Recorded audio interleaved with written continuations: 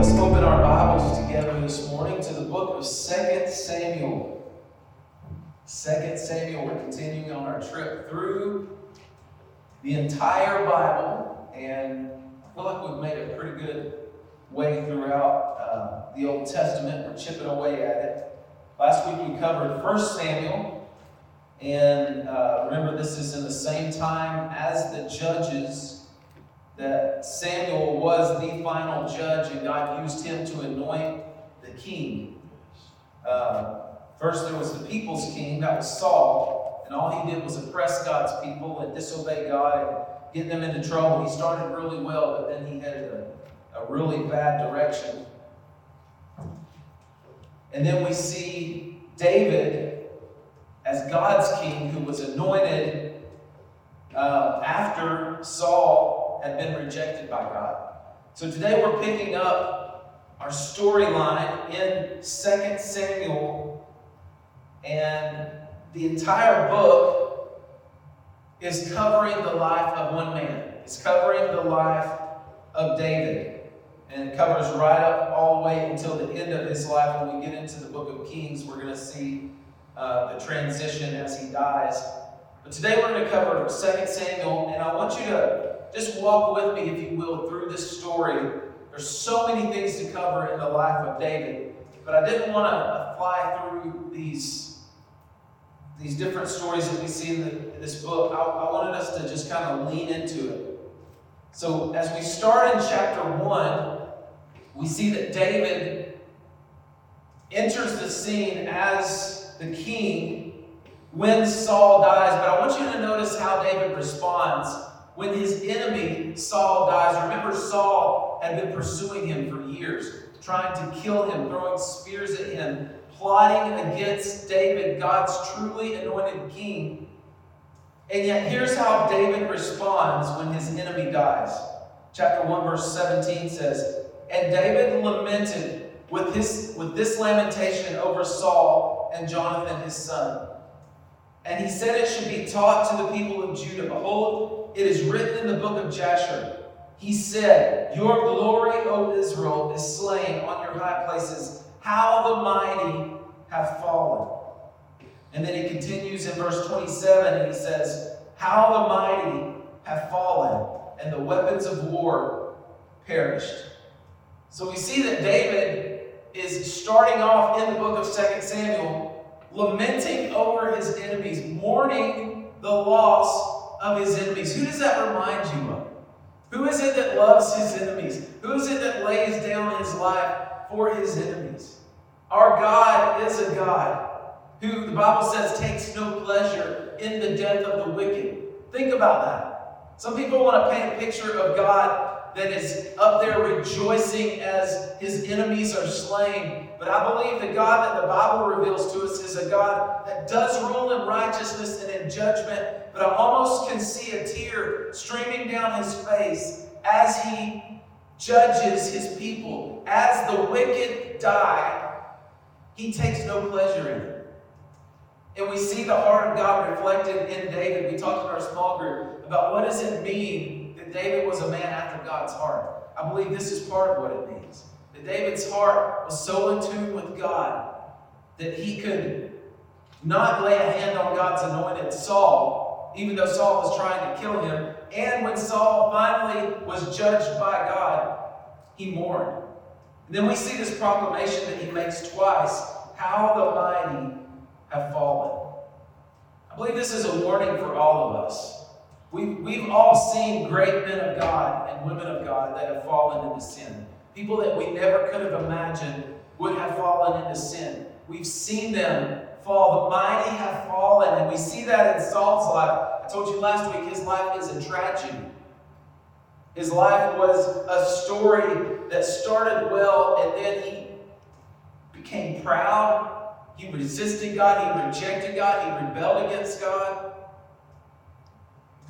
And David makes this statement, "How the mighty have fallen." I believe each one of us is only one decision away from ruining our lives, from messing up our families. One step away from making a decision that yes, God could forgive, but it would change things in our life forever.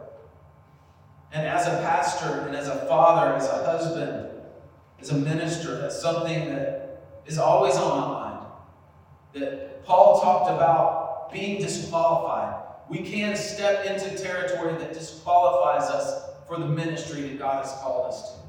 I'm thankful that God is merciful, that God is gracious. We're going to see that in the story of David.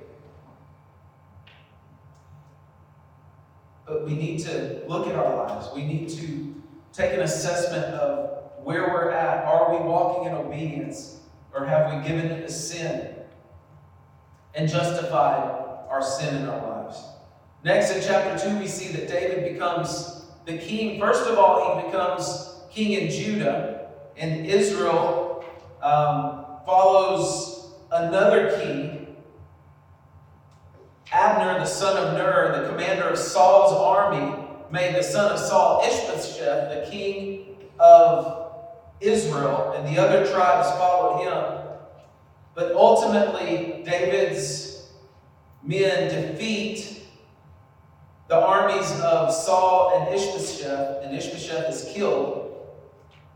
And even when Ishbosheth is killed, as the king of Israel, David mourns the death of his enemy again. And he calls Saul's son, who basically rebelled against God and rebelled against David's rightful rule as king, he calls him a righteous man.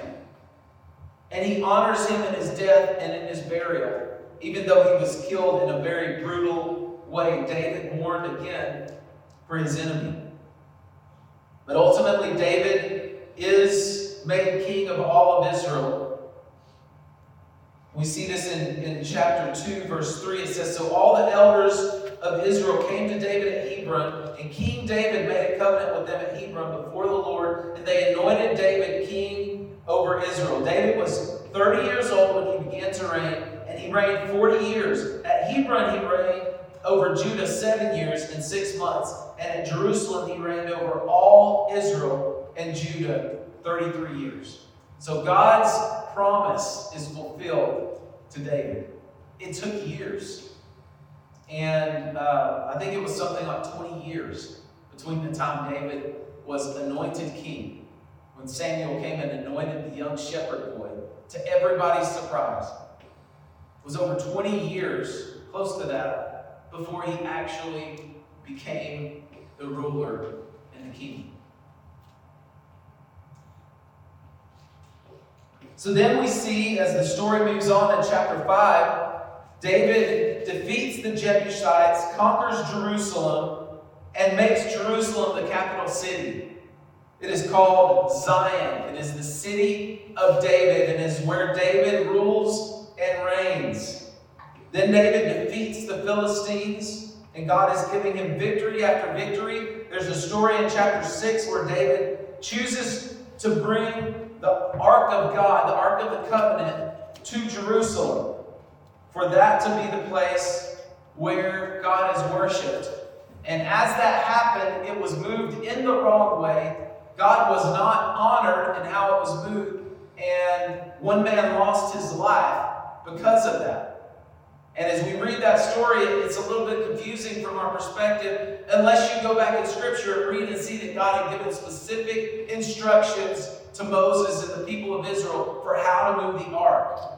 They didn't obey those instructions, and it cost someone his life. But the ark is ultimately brought into Jerusalem, and David rejoices, and David dances, and David sings, and some celebrate with him, and some scorn and make fun of him as he's truly worshiping God from his heart, which I think needs to be a reminder for all of us that we are not the judge of other people and how they worship. Our job is not to come into the church and judge others for how they worship God. Now, it has to be in line with the Scriptures. Amen? We can't just come and choose to worship God in any way we want to. It has to be in line with the Scriptures, with the Word of God. But the Bible says we worship in spirit and in truth. It's not an external thing. It's not something we can really judge other people on. We don't see people's hearts. God sees the hearts of people. Many times we can have everything right on the outside, but our heart can be evil.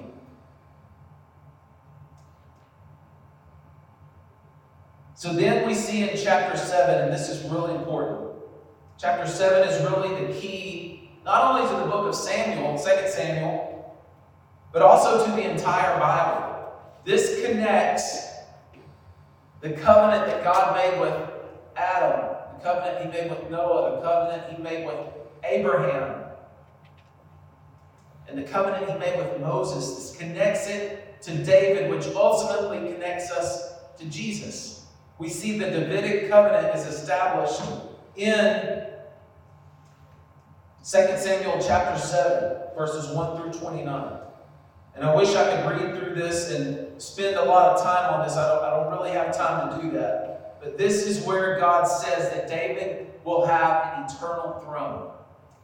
Well, David's not alive anymore. David's not on the throne. He's not ruling and reigning as king.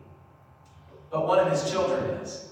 Jesus Christ, the Bible says, humbled himself, became obedient to death, even the death on the cross, and God has highly exalted him, given him a name that's above every name. So that in the name of Jesus, every knee will bow, every tongue will confess that Jesus Christ is Lord, to the glory of God the Father. Jesus Christ is ruling and reigning on the throne of David, the eternal throne, and his kingdom shall never end. That is the theme of Scripture. It's all about Christ, the Son of David. And this is established in chapter 7. It's incredibly important for us, for our faith, and for the gospel. Chapter 8, we see a catalog of David's military activities, and God's giving him victory after victory. In chapter 9, we see again God's heart in David, where he seeks to show kindness to someone from Saul's house. And they tell him, one of Saul's servants tells him that there is a son of Jonathan, Mephibosheth, that had been wounded as a young boy as they were fleeing after Saul was killed. They were fleeing for their lives. He was dropped, injured in some way, and he could not walk. And yet David brings him into the house of the king, into the palace, and treats him as his own son. And shows him kindness and mercy when every other king in that time would have wiped out all the former king's family. David is seeking to show kindness to Saul's family. Then we see in chapter 10 through the end of chapter 12, this war begins, the war with Ammon. And in the middle of this war, when God is giving victory, when God is blessing David in the peak and the pinnacle of David's time as the king, as God's chosen man, the man after God's heart, at the middle of that is when David looks off from his rooftop and sees this woman bathing. And he looks at her with lust. And instead of repenting of that sin, he takes it one step farther. And he calls for her. And then he takes it one step farther, as we always do with sin, and he slept with her. And then sin has consequences, and she became pregnant. So David takes it one step further and comes up with this plan to bring her husband back home from war. But her husband is a more righteous man than David is, and he refuses to go in and enjoy his wife when his soldiers are fighting. So he sleeps outside. David tries to get him drunk, gets him drunk, and he's still more righteous as a drunk man than David is in the middle of his sin. Ultimately, David sends him back with a death sentence. Sends him back with a note that he gives to the commander of the army. The commander of the army puts him up in front of the line. All the soldiers pull back from him, and Uriah is killed. We're told at the end of the book of 2 Samuel that Uriah was a part of David's inner circle of mighty men. He was one of around 30 mighty men that David had. One of David's closest friends. And yet David committed adultery with his wife and had him murdered. And there's a verse in chapter 11, I believe, that says, "But the thing that David had done displeased the Lord. The thing that David had done displeased the Lord. Do you realize we live every second of our lives before the Lord? There's nothing he doesn't see. There's nothing he doesn't know. There's no word. There's no thought. There's no intention. There's no root of bitterness or jealousy that he does not know about. Our lives are laid bare before God, and he sees everything. And it's only a miracle that he doesn't strike us dead at this very moment. Because we are sinful people, and he is holy. The fact that he is displeased with David, and yet we see how he responds to that, shows us how merciful and patient he is with us.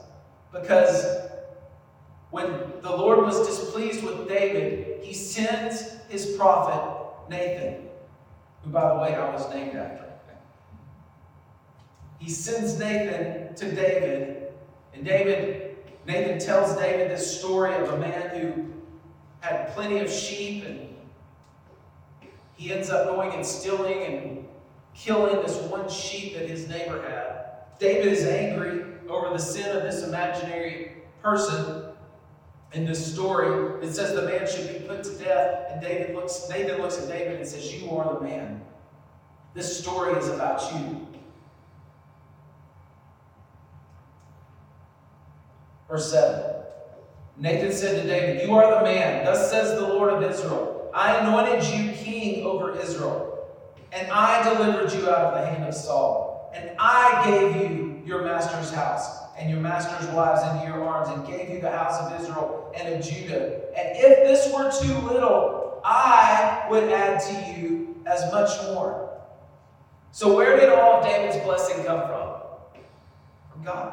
God said, "I did all this. I'm the one that took you out of the field as the despised baby boy in your family, as the little shepherd boy that everybody laughed at when you tried to go to the army to take some cheese and some wine to your brothers who were fighting, and they laughed at you. I'm the one that exalted you out of the shepherd's field, gave you the victory over Goliath, anointed you as king, made you king, protected you from Saul, exalted you, gave you more than you could ever want. I, God, am the one who gave that to you." And he said, "I would add even more. Why have you despised the word of the Lord to do what is evil in his sight? You've struck down Uriah the Hittite with the sword, and have taken his wife to be your wife, and have killed him with the sword of the Ammonites." Listen to verse 10. "Now therefore the sword shall never depart from your house, because you have despised me, and have taken the wife of Uriah the Hittite to be your wife. Thus says the Lord, behold, I will raise up evil against you out of your own house, and I will take your wives before your eyes, and give them to your neighbor, and he shall lie with your wives in the sight of the sun. For you did it secretly, but I will do this thing before all Israel and before the sun." So God sends his prophet to confront David. And God judges David very harshly. But how does David respond? Verse 13, we see that David said to Nathan, "I have sinned against the Lord." And Nathan said to David, "The Lord has put away your sin. You shall not die. Nevertheless, because by this deed you have utterly scorned the Lord, the child who is born to you shall die." Then Nathan went to his house. And we see this story play out. Do you notice how Nathan talks about David's sin? He says, "Because you utterly scorned the Lord." Do we think of our own sin in that way? Do we think of our sin as mocking God, blaspheming God, making fun of God, scorning God? We don't. We view our sin as, well, I had a moment of weakness. Think of other ways we describe our sin. I had a moment of weakness. I slipped up. I stumbled. I did something I shouldn't do. We have really gracious ways of describing our own sin. Now let somebody else do something sinful, we'll describe it a whole lot harsher.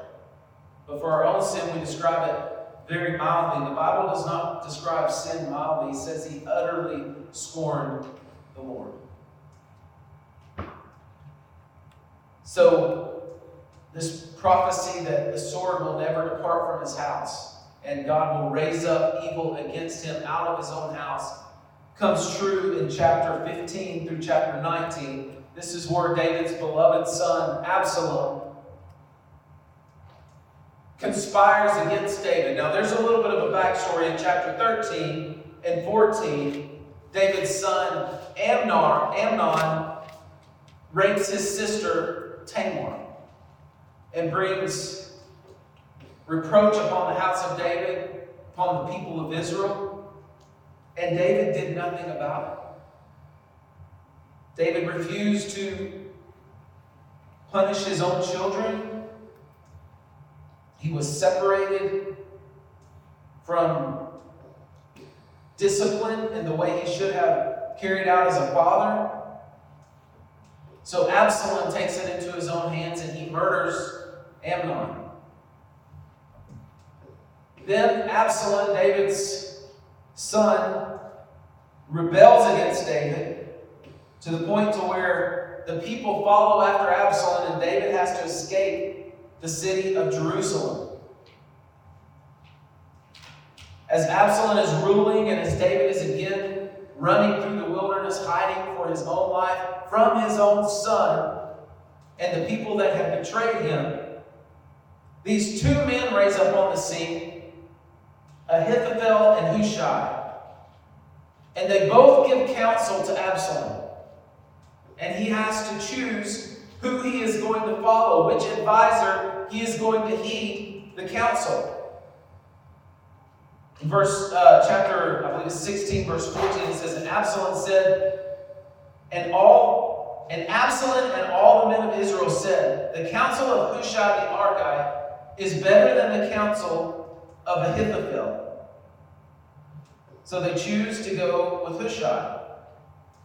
And then it says, For the Lord had ordained to defeat the good counsel of Ahithophel, so that the Lord might bring harm upon Absalom. So God is sovereign. He's ruling over all. He's ruling over the decisions of the kings and his advisors. And he is behind the scenes, ruling and reigning, causing one man's counsel to be listened to over the other man's counsel. Then in chapter 18, we see the tragic death of Absalom, chapter 18 through chapter 19. And again, we see David mourning over the death of his enemy. This time it was his own son. Verse 33, And the king was deeply moved and went to the chamber over the gate and wept. And as he went, he said, O my son Absalom, my son Absalom, would I have died instead of you, O Absalom, my son.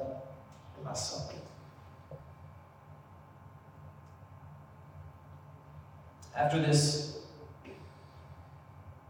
tragedy, we see that David returns to Jerusalem. And as he's returning to Jerusalem, a man who had betrayed him, cursed him openly, wished his death,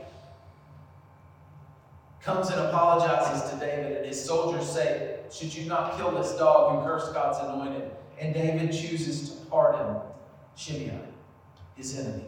Again, we see the heart of God in David as he pardons his enemies. Then we see this man named Sheba in chapter 20 who rebels against David.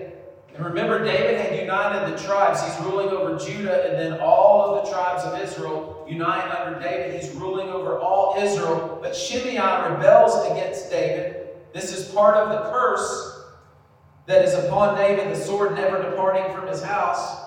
And all the tribes of Israel, except for Judah, follow Sheba. But David's army ultimately, through this chapter, hunts Sheba down. He's running across the land of Israel, and they hunt him down. He ultimately hides in a city. They're about to destroy the city, and a very wise woman comes out and asks the commander of David's army, are you going to wipe out the entire city, the righteous people? And he explains to her that there is a man named Sheba that is inside of the city. So she goes to the leaders of the city, gathers them together. They find Sheba, cut his head off, and throw his head over the wall. It's pretty gruesome. Throw his head over the wall to the commander of David's army, and they leave the city alone, and they go. So God gives the kingdom back to David. Then in chapter 21 through chapter 24, we see the closing chapters that covers the famine that came to the land, the death of Saul's sons, the Philistine wars, the Song of David, as God delivers them. He says in chapter 22, verses 1, or verses 50 through 51, he says, for this I will praise you, O Lord, among the nations, and sing praises to your name. Great salvation God brings to his king, and shows steadfast love to his anointed, to David, and to his offspring forever. David is clinging to the promise of God, the covenant that God made with him, that God is going to bless his offspring, and there will be someone ruling on the throne of King David for all eternity, which is a messianic promise. Then we see in chapter 23 the last words of David. It says, for does not my house stand so with God? So even at the end of his life, even with his mistakes, David is serving God. And he's calling his house to obey God. He's a very broken man. He's a sick man. He's very old. Yet he's still trying to honor God with what he has left. He says, for he has made with me an everlasting covenant, ordered in all things and secure. And in David's final breath, he is praising the God who had blessed him and acknowledging that all of his blessings had come from God. Chapter 23, we see David's mighty men. Chapter 24, we see there's a census. David sins, he's punished, and again, he repents. So that's the storyline of 2 Samuel. So much happens in this book. And I wanted to walk through that because I wanted you to see the ups and downs in David's life. The incredible victories, the disappointing failures, the times he honored God and literally wrote words like we sang this morning. The Lord is my shepherd, I shall not want. Yea, though I walk through the valley of the shadow of death, I will fear no evil, for God is with me. His rod and his staff, they comfort me. He prepares the table before me in the presence of my enemies. He's praising God, lifting him up. Read through the Psalms. See the songs that David exalted God with in his moments of obedience. But then we see the times where he totally destroys his family, disobeys, causes people in his kingdom to be killed. Thousands of people are killed as a result and consequence of David's sin and his mistakes. His own baby loses his life because of his sin. Yet we see God is merciful. God is gracious. God forgives. And God never revoked his covenant with David. I'm thankful that in Christ, God never revokes his covenant with us. Through the blood of Jesus Christ, we are brought into the family of God. We are forgiven, we are loved, we are accepted. Even though we have sinned, even though we have stains on our lives, we belong to him. And the blood covers and forgives and justifies us from our sin. Let's look at the themes in the book of 2 Samuel. I'm just going to go through these quickly, because I've mentioned most of them, but I just want to recap them for you. Number one, God reigns. God is ruling and reigning over the affairs of men through people, through sinful people, through his prophets, through the righteous, through the wicked. God is ruling over all. Number two, God keeps his promises. God kept his promise to David. It was years and years before David actually ruled over all of Israel, as God had promised. Yet it came true. It was even more years and years and years, thousands of years, before the Son of David, Jesus Christ, came. Before the Messiah arrived on the scene, but God kept his promises. Number 3, God's people should have the heart of God. We should be gracious people. We should be merciful. We should pray for our enemies. We should love those that do us wrong.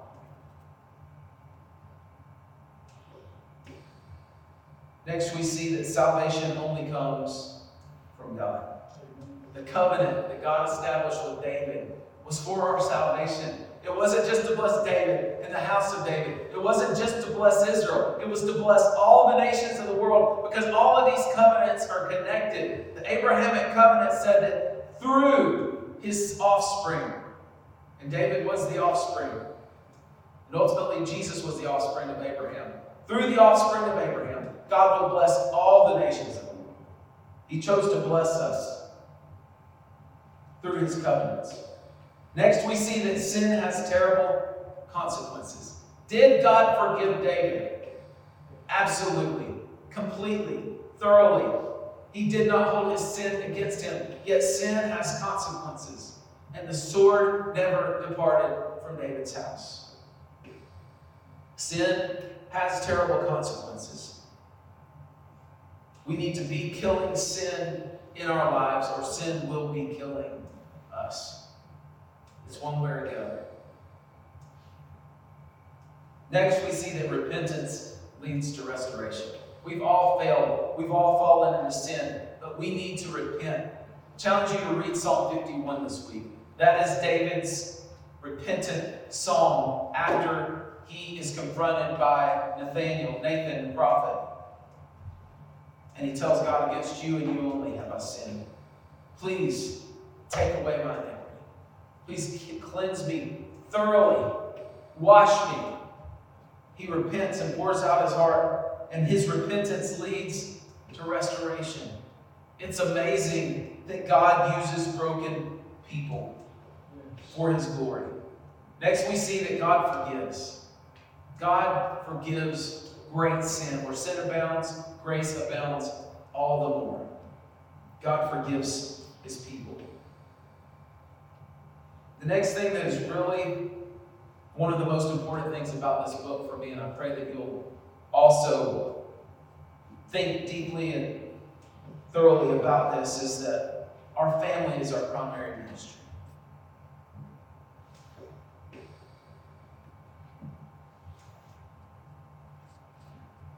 David did incredible things for God, but he lost his own family. It's a tragedy. If that's my fate, I pray that God will take me out of ministry today, because my family is more important. I talked to a pastor this week, and he was asking me about all the things I was doing in Asheville. I said, you want to know what I've been doing for the last 6 months since I've been here? I've been preaching on Sunday morning, leading worship. We've been doing a small group. But the number one ministry I've been doing since I've been here is I've been working on that house. And even yesterday, all day long, my entire family worked on that house. That house is going to be the death of us. But we're in that house. Praise God. And we're getting really close to being done with that house. What I do right here is ministry. What we do in small group is ministry. When I'm swinging that hammer or running a vacuum cleaner or a saw or tearing out a cased opening because the couch is too big to go through the door, that's ministry. My family needs a place to stay. I'm loving on my family. I'm doing things I don't really want to be doing. I would much rather be reaching out in the community, doing all the things that need to happen in this church, but my family is my primary ministry. I'm called to love them, and I'm called to lead them well. And if I don't do that, church, you have no business listening to me. If I'm not leading my family.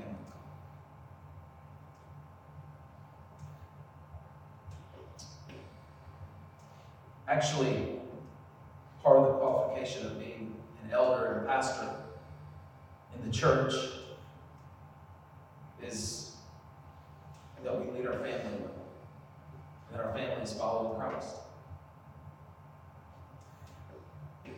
Next thing I want you to see is that promotion comes from God.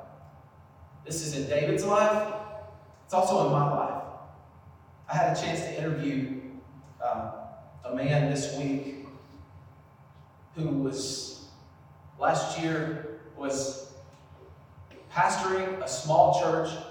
I believe it's in Farmersville, Texas. None of us knew his name.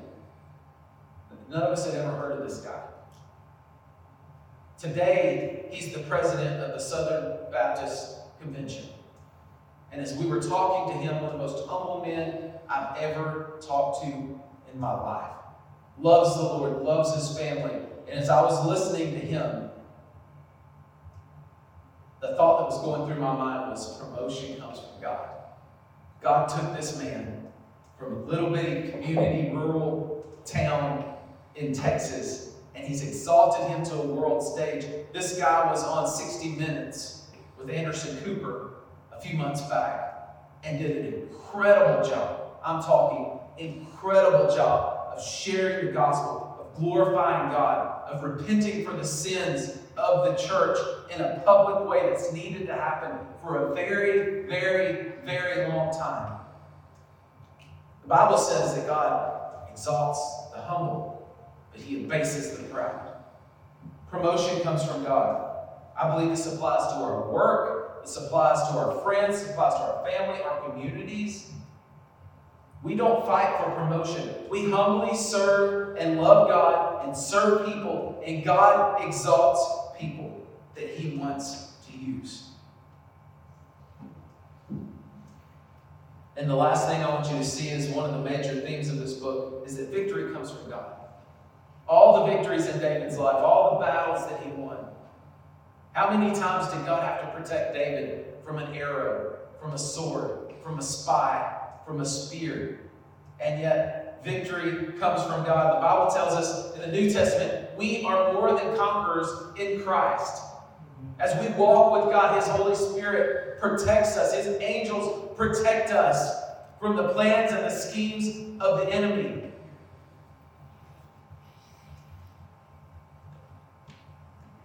Next, let's look at the Christ connection. I'm going to close with this. The Christ connection in this book. One of the most obvious messianic types of Christ in all the Bible is King David. Obviously, they were both from the tribe of Judah. They were both born in Bethlehem. They were both anointed by God. They were both beloved of God. David's name, David, means beloved of God. What did God say when Christ was baptized? This is my beloved Son, in whom I am well pleased. The Son of David, the Son of God. They were both shepherds. They were both unexpected kings. They both faced incredible opposition. They were both in the wilderness for a season of their ministry. And right before they began their ministry, their enemies counseled together to kill them. They were both betrayed by ones that they loved. They both bore the iniquity of others. And they both trusted themselves to God. Jesus is the promised anointed one, the promised Messiah. He is the Son of David, and he fulfills the Davidic covenant. And I want you to see, as I close, in Psalm chapter 2, these are the words of King David. The gospel. This is a verse that we need to go back to over and over again. It's a chapter that we need to go back to over and over again. You can turn over there if you want to. I'm going to read this short chapter, and we're going to close with that.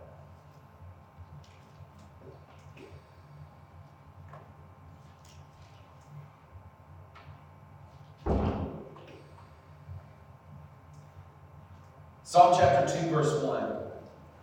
Why do the nations rage and the peoples plot in vain?